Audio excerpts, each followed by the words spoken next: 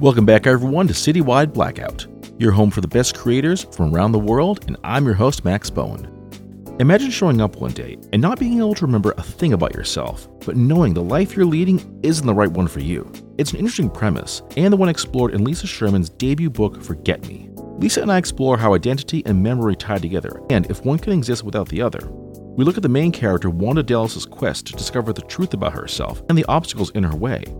Since this is Lisa's first book, we look at the editing process, how she planned the whole thing out, and the big question, what's next in her writing career? And joining me now, she recently released her first book, and I gotta say, I love talking to first-time authors.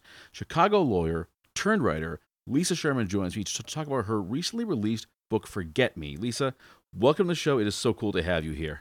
Thank you so much for having me. It is an absolute pleasure to be here. All right. Do you mind just walking us through the story of Forget Me? Yeah, sure. So Forget Me tells the story of a woman who is discovered washed up on the banks of the Wisconsin River. She has just been in a mysterious accident and she has no memory left and she feels void of an identity. And that's how she's living her life until she hears the news story about a missing businesswoman who looks strikingly similar to her. And this sends her on a quest to determine um, if there's any connection between her and this woman. And maybe there is, maybe there isn't, but she becomes obsessed with it. And, you know, the more that she learns and the closer that she gets to answers, the closer danger gets to her. Oh, so this isn't just a quest for identity. There's also this nefariousness happening in the background. Yes, absolutely.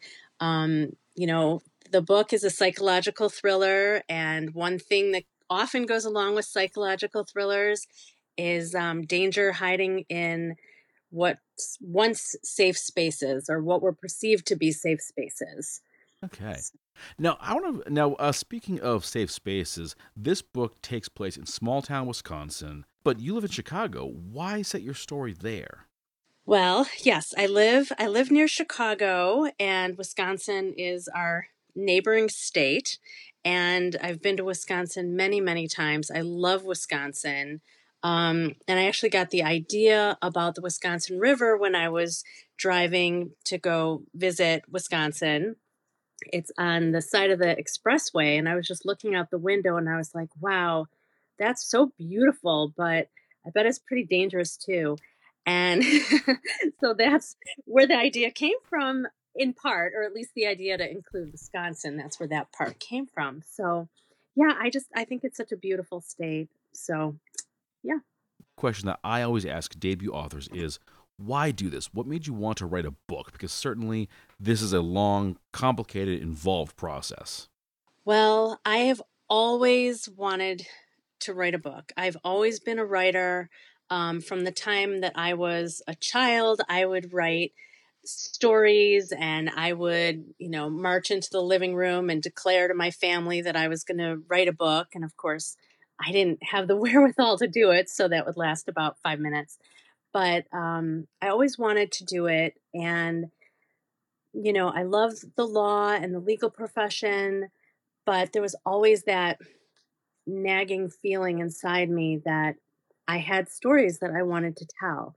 And so, when I got older, the, I guess, the sound of that voice inside of me got too loud to ignore. And I felt like it's just time. It's time to write it. So I sat down and tried. And how did that go when you first began writing this book? Well, when I first started writing this book, well, let me back up for a minute. So, this book is actually the third book that I've written. It's just my first published book. So, the other two are kind of the proverbial books in the drawer, so to speak, or under the bed, or wherever people put them. Um, but that's that's what the other two are. And this is my third book. And I think I just wanted to try to have fun with it. I think the other ones, I was, trying to get it right. And this one, I just thought, you know what? I'm just going to write a fun story that's a psychological thriller with dangerous stuff happening. And I just sat down and tried to do it. So Your definition of fun story is concerning to me. I know. So these other two stories, are these going to see the light of day? Um, Not in the form that they're in right now. I will say that the second book, I'm revising it, and it basically needs a rewrite. The first book, I don't know. That one was really something. I don't know. Maybe. I have never spoken to a writer who has ever said that their first book was absolutely brilliant and I definitely want to see it in print. They've always been like, nope, it's in a drawer. It'll get like buried with me or I'll burn it or something. Absolutely. Absolutely. This one, I don't know. I think it's going to stay hidden forever. Oh, come on. You got to publish it now. I mean, you told us this much. Can you at least tell us what it was about?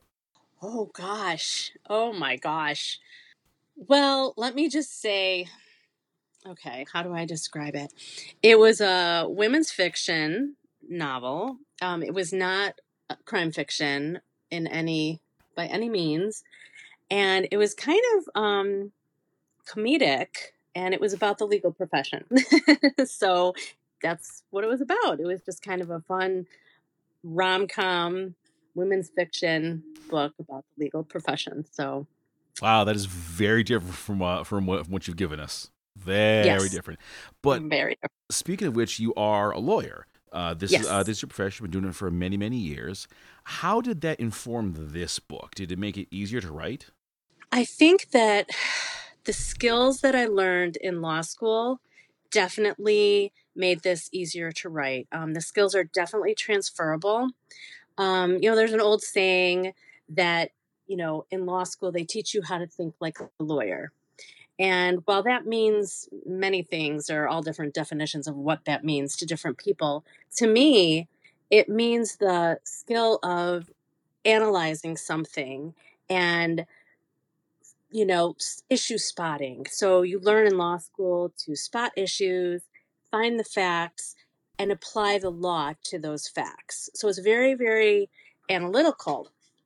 And I think I used that to kind of apply what I wanted to happen in the story to the so-called facts, because it's fiction, so there are no real facts, and to apply that to my story to make it all gel. And the other thing is that law school, in order to present a case, you really need to be able to look at the big picture. So, like the issue spotting, the finding facts, that's all like the micro skills, looking at it on a micro level. But you also have to look at it on a macro level and be able to keep all these pieces in your head at one time and view the whole story, view the whole case. How does it come together? What's your side? What's the other side? What's the gray area in the middle? And I think that helped me with writing this book. I think it's a similar process to writing a story because you have to know the little details, but then you also have to be able to pan out and see the big picture as well. So I feel like all of those things really helped inform this novel. Mm-hmm. Now, do you work in criminal law? No, I don't work in criminal. Okay. I was curious about that because obviously not every lawyer works criminal cases. So did you have resources, people you knew, other like colleagues that could kind of help you give some insight into the story? I didn't actually ask anybody for insight. I probably should have, but I didn't. I guess the other thing about, you were saying how, my legal career, my legal knowledge has informed this story. Being a lawyer, I always thought, oh, once you're a lawyer, you know all the laws about everything. But really, that's not true. Part of what you learn in law school is how to research, when you need to do research, and how to find the answers and how to apply that to the case at hand. And so I think just as I was writing the book, something would come up and I'd be like, wow, like I need a crime here and I need something to happen that ties into the story. I need a crime or I need to get a character out of a predicament. How would that happen? And I would just do some legal research on it on my own. And that's really what I did. So I hope I did okay, but that's what I did. Your internet search history must be absolutely amazing to follow. All the stuff you had to like look into.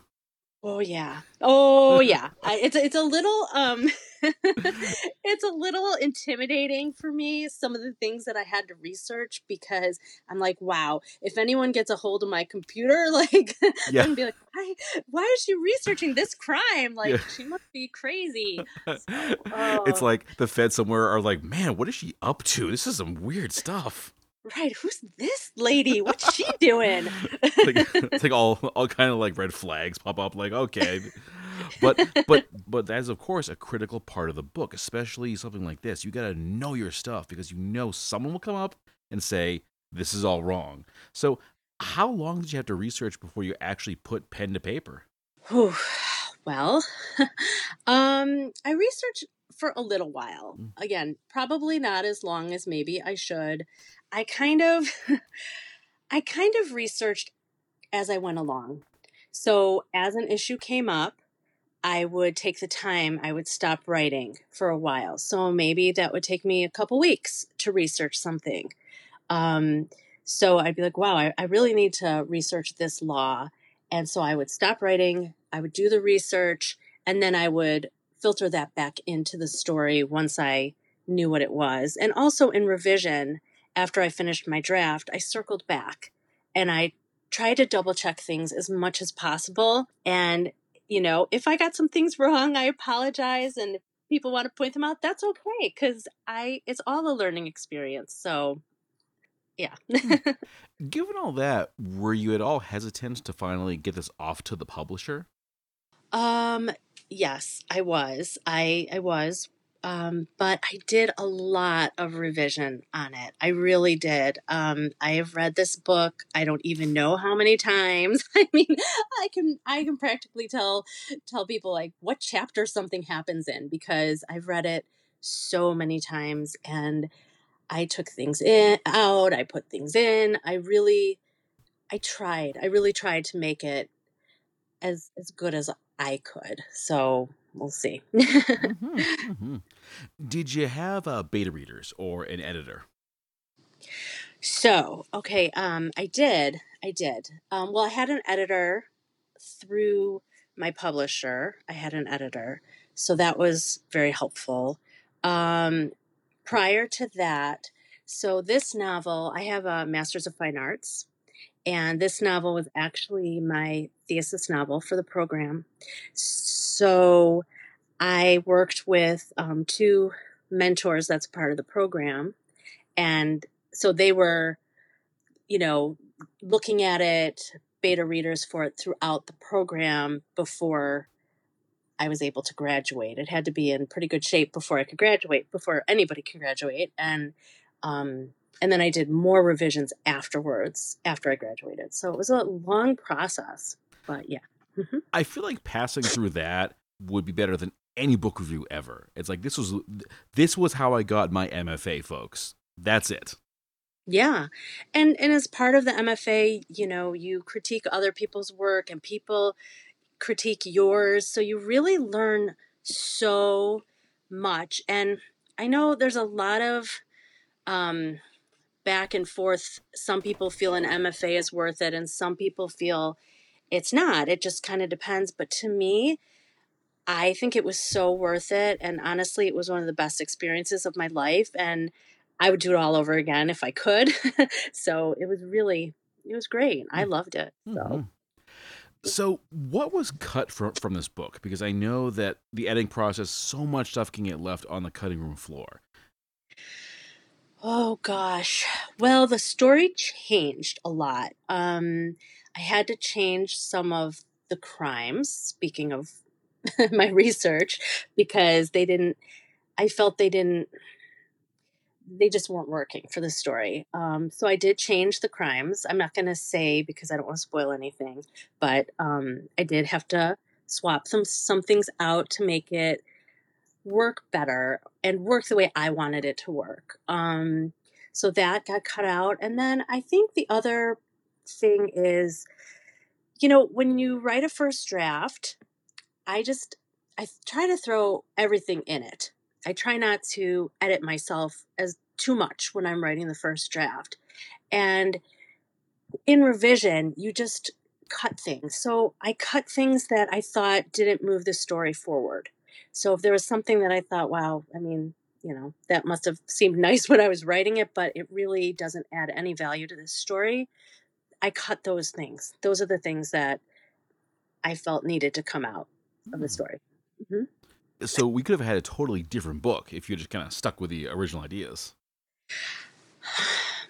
I guess not totally different, but different in some respects. Yeah, I think it would have been different, but I'm glad it changed because I feel it's how it's meant to be. It got where it was supposed to be.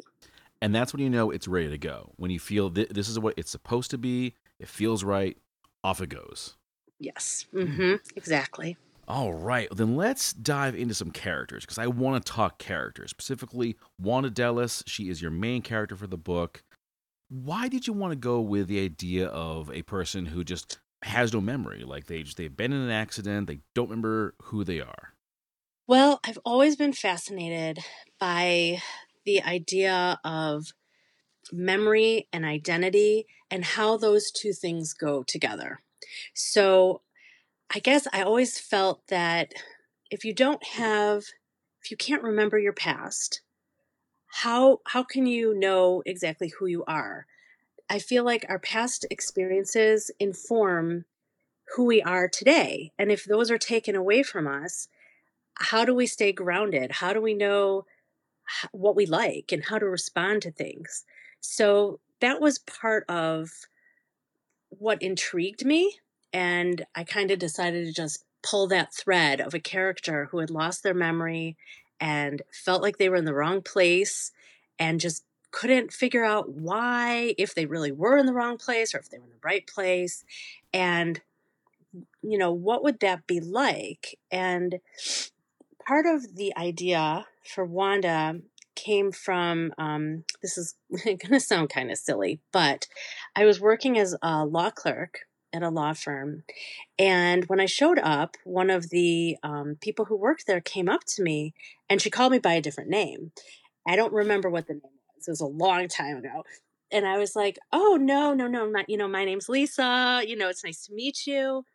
And she's like, oh my God, you look so much like so-and-so. And I was like, oh, okay, well, that's neat. But then she kind of kept mentioning it to me in a very nice way. And I was like, oh gosh. And one day she brought in a photograph of this person in like a group setting. And she's like, look. And I was like, oh my God, like that really does resemble me. I mean, not identical, but like I could see why she initially was like, could that be you? And I thought, gosh, wouldn't it be weird if I didn't know who I was and like someone came up to me and showed me that picture? I thought, gosh, I would really grab onto that. And I would really be like, wait, who is that? Where is that person? Could that be me? So I just kind of pulled that thread and I just decided to create Wanda, who kind of in the same situation. Yeah, definitely. Yeah. I want to dive a little more into the more philosophical aspect here. Do you feel like a person isn't a person if their past is just like wiped clean?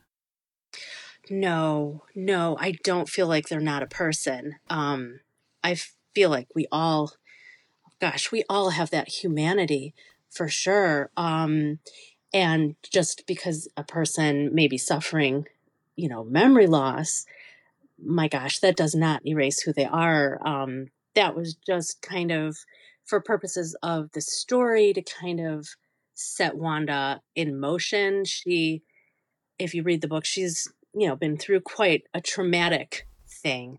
So she feels very jostled and not in the right place. But no, I don't. I think that actually, if a person were to lose their memory to the extent that Wanda does in the book, I think it could also provide an opportunity to rediscover and recreate themselves. So I think, I think there's also an opportunity there, maybe to do things differently or discover new things about themselves. So, Hmm. This is an interesting premise, actually, because if you were to lose all that memory, it's like, yeah, you could just start over. You don't have to be who you were. right. Because you really, your actions, at least on a conscious level, wouldn't be influenced by that theoretically. I'm not an expert in, I'm not a psychologist, but theoretically, it would not influence your behaviors and you could kind of start fresh. I would think that maybe things you were afraid of, maybe you wouldn't be anymore. Maybe, old traumas wouldn't be there the same way. Hmm. Maybe.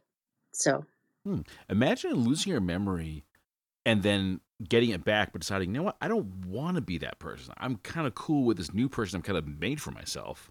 yeah. Yeah. I mean, I guess, wow, that would, that could be pretty unsettling, I would imagine, to find out, right? That maybe you weren't what you Philo- thought you were. Philosophy majors are like losing their minds right now with this. This is a whole debate we're having here. So I want to look at Wanda's discovery of Claire Stanbrick. She sees her on the news. She's like, huh, looks a lot like me. But without being too spoilery, how does she just know that that could be her? I don't think she does know that it could be her. And it may or may not, in fact, be her. We don't know. We have to read the book. Maybe yes, maybe no. But she does not know that for certain. When she sees that news story, she's in a very low place in her life. And she's like grasping at straws, looking for anything to help move her to a different place. So when she sees this and she sees a missing woman who looks a lot like her, she grabs onto that and she kind of decides, "Oh, this could be me." And she imagines a whole life, a whole glamorous life for Claire that just feels more appealing to her than where she is now, where she feels kind of stuck because she doesn't have her memories and just doesn't feel right. So she doesn't know, but she kind of creates a whole obsession fantasy around it. Now, who is Claire? I mean, is this a person of like fame and fortune? I would say she's not a celebrity, but she's kind of like a Chicago entrepreneurial celebrity, if you will. So she's kind of this successful female business owner who accomplished all this stuff on her own and had great success. She's also an heiress to a lot of money. So she just lives this kind of fancy life and she's beautiful. So she could, depending, she could be the envy of some people, and she certainly becomes the envy of Wanda when Wanda hears this news story, because she's kind of like, wow, I could be in a totally different place than I'm in right now. So, yeah. You know, this kind of reminds me of the movie Anastasia, where this Hmm. woman bears a striking resemblance to a long lost Russian princess. And Ah. they kind and that's entirely a comedy. Obviously, this is not most assuredly not. So there are going to be kind of hijinks and mishaps and so forth. But how does she go about sort of proving that she could be this person? Well, so she goes on a quest. I don't want to give away too much, so Exactly. to Yep. be a little careful here. Um, she just starts to investigate. She just starts to research more about Claire, and she thinks that she knows things, and maybe she does, maybe she doesn't, but she just becomes obsessed and just keeps searching. And I don't want to give away too much of the exact means that she does, but she's very determined. As I was reading about the story, I was thinking, how would someone do that in 2022? You know, all the technology, you get your DNA tested, check fingerprints, dental records, all kinds of ways that you could prove definitively if you're not this person. Mm-hmm. I'm going to be that like logic nitpicker for a moment. Mm-hmm. What are some of the impediments she finds in her investigation? Well, for one thing, Claire's body is missing. So she's a missing woman. So there's no evidence for her to get to. Also, she wouldn't really have any access to it anyway. I mean, she's not in law enforcement. She's not a judge. I don't know how she could just march in somewhere and say, I want to do a DNA test. Give me the evidence from Claire Stanbrook's case and let's go. Like, I just think they'd be like, what? So Yeah, I really can't see the cops being entirely like, oh, sure, why not? Let's go do this thing. Yeah, like, all right, come on in. Like, it just, let's have some fun. Like, I don't think that would happen for her. So I think that's really why she can't do that. And, you know, as the book evolves, there's more of that comes into play. So does Wanda ever question her quest? Like, wonder, am I just doing this because my own life sucks so much and I want to have this person's life? Yes, absolutely. Yes, she does. I'm just going to leave it at that. Exactly. Yes. Next question. Move on. Moving right on. All right. Now, I know that this is part of a duology. This is the first part of this. Yes. What can we expect in the second book? Any just general ideas? Yeah. So in the second book, there are some of the same characters from the first book. So again, I have to be careful not to spoil anything, but there'll be familiar characters from the first book who will find themselves in another dangerous, mysterious situation. So yeah, that's pretty much all I can say. But it's going to be familiar characters, and it's going to make sense, and and it will be mysterious and dangerous, and there'll be legal issues, and hopefully it'll be a fun ride. Mm-hmm. Now, we talked a bit about Claire, her being an entrepreneur, very successful Chicago resident, but it sounds like there's going to be more to meet the eye with her as we kind of go along. Yes, definitely. Yes, there's going to be more. I'm so intrigued here. Is it actually hard for you to avoid giving things away if you're talking with friends or family about the book? It is. It's very hard because I'm so used to thinking in my head, Wanda this, Claire that, this happens with Wanda, this happens with Claire, that I have to be very careful. And especially when people ask me about the sequel, because it would be so easy for me to slip and just, slip. So it is hard for me. And it's also hard when family and friends are talking about the book and maybe someone hasn't finished the book, because people are like, oh, no, don't tell, don't say. And, because just the mystery of the story, it's just so central to the story that you just don't want it to be revealed. It would be a big spoiler. So, and we don't do that. We never do spoilers. Mm-mm. Were you able to just like wing it with this book, or did you have to really plot out the different points? So I'm definitely I'm a plotter, but I'm not a hardcore plotter. It's like, I know some people, they plot out every chapter, every scene. They know exactly what's going to happen. And I think that's amazing. To me, the story doesn't come to me quite that fleshed out. So I kind of plot out some parts of the story. So I usually know the beginning. I try to know the midpoint, and then I know how I want the story to end.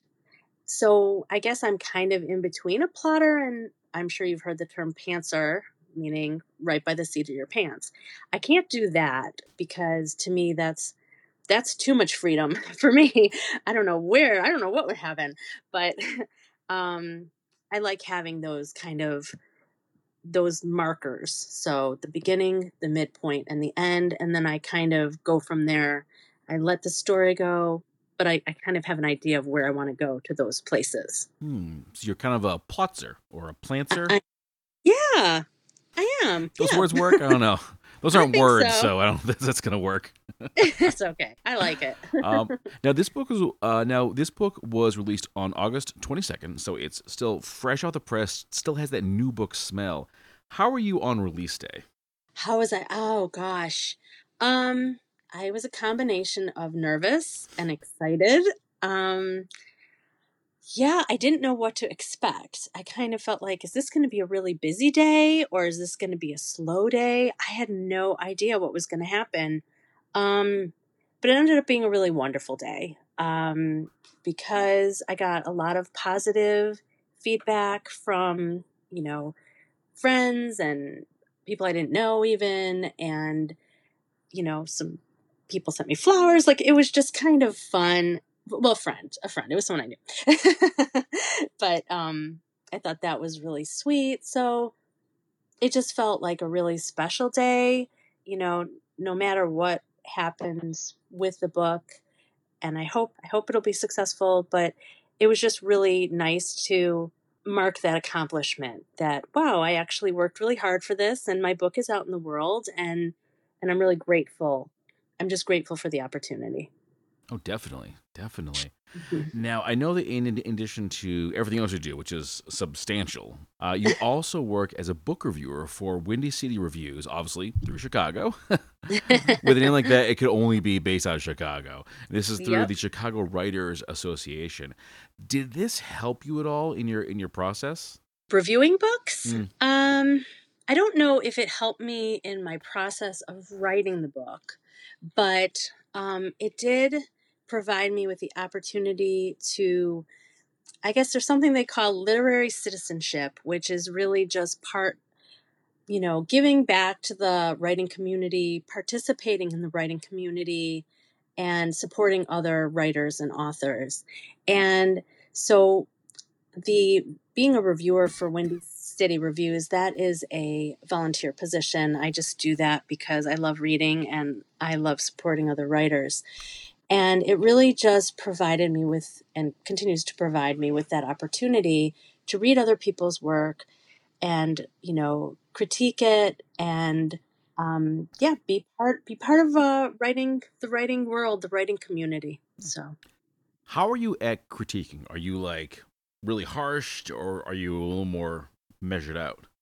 Oh gosh, I am not harsh. I don't think I'm ever harsh I don't like being harsh. Um so I think that there is something positive in whatever anybody writes. I mean, the act of writing is an act of being vulnerable and putting yourself out there. And I think right there's courage in that. And I think that there's always something positive. So it it doesn't have to be perfect to be a good story. And so I think when I review books, I do look for the positive. I don't lie. I don't make up stuff because that would be bad, very unprofessional. I wouldn't do that. I would never. But I do genuinely pretty much always enjoy the stories and I I talk about what I enjoy about the stories. That's what I do because it's there. So I why wouldn't I talk about it? So, There you go. There you go. yeah. All right. Well, Lisa, thank you so much for joining me. I really appreciate this. But what is next for you? Now that the book's out there, are we going to do tours, signings? What do you have in the works? Yeah, well, I would like to do some readings at some bookstores. I'm trying to get some of those set up. I'd like to do some more interviews. And yeah, so I guess those are the things that I want to do. I'd like to do some readings at some bookstores and some podcast interviews and get that second book, get the sequel written. So, yeah. Are you already getting people asking, like, when's the new book coming out? Yes, I am getting that. Oh boy. I know. So I'm working on it. It's like I have a day job. I can't do this all the time. It'd be nice, but I don't pay the bills. Yep, exactly. All right. And for the folks at home, you can definitely check out more at lisashermanauthor.com. All the info is there. Get this book, leave a review, leave a comment, whatever. I say it a lot. I'll keep saying it. Engagement is key. So follow her socials. It's all there. And Lisa, definitely looking forward to next time we can talk for the next book. Thank you so much. I would love to talk to you again, and it's been an absolute pleasure being here. Picture this. You finished your first book and nailed it. The plot, the characters, all the twists and turns. This one's a winner, and all you need is the right cover. If you've got my art skills, this is the part where panic usually sets in. Enter the cover villain, hero to writers everywhere. Founded by noted author Remy Flagg, Cover Villain focuses on composite image covers for science fiction and fantasy writers.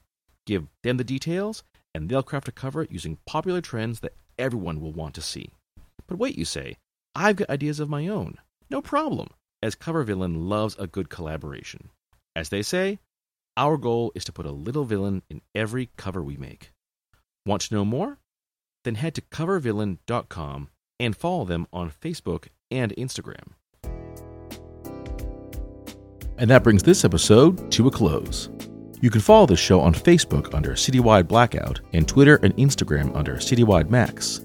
Get at me at citywidemax@yahoo.com and check the show out wherever you find your favorite podcasts, as well as every Saturday at 10 p.m. on Boston Free Radio. That's all for now, and I'll see you next time.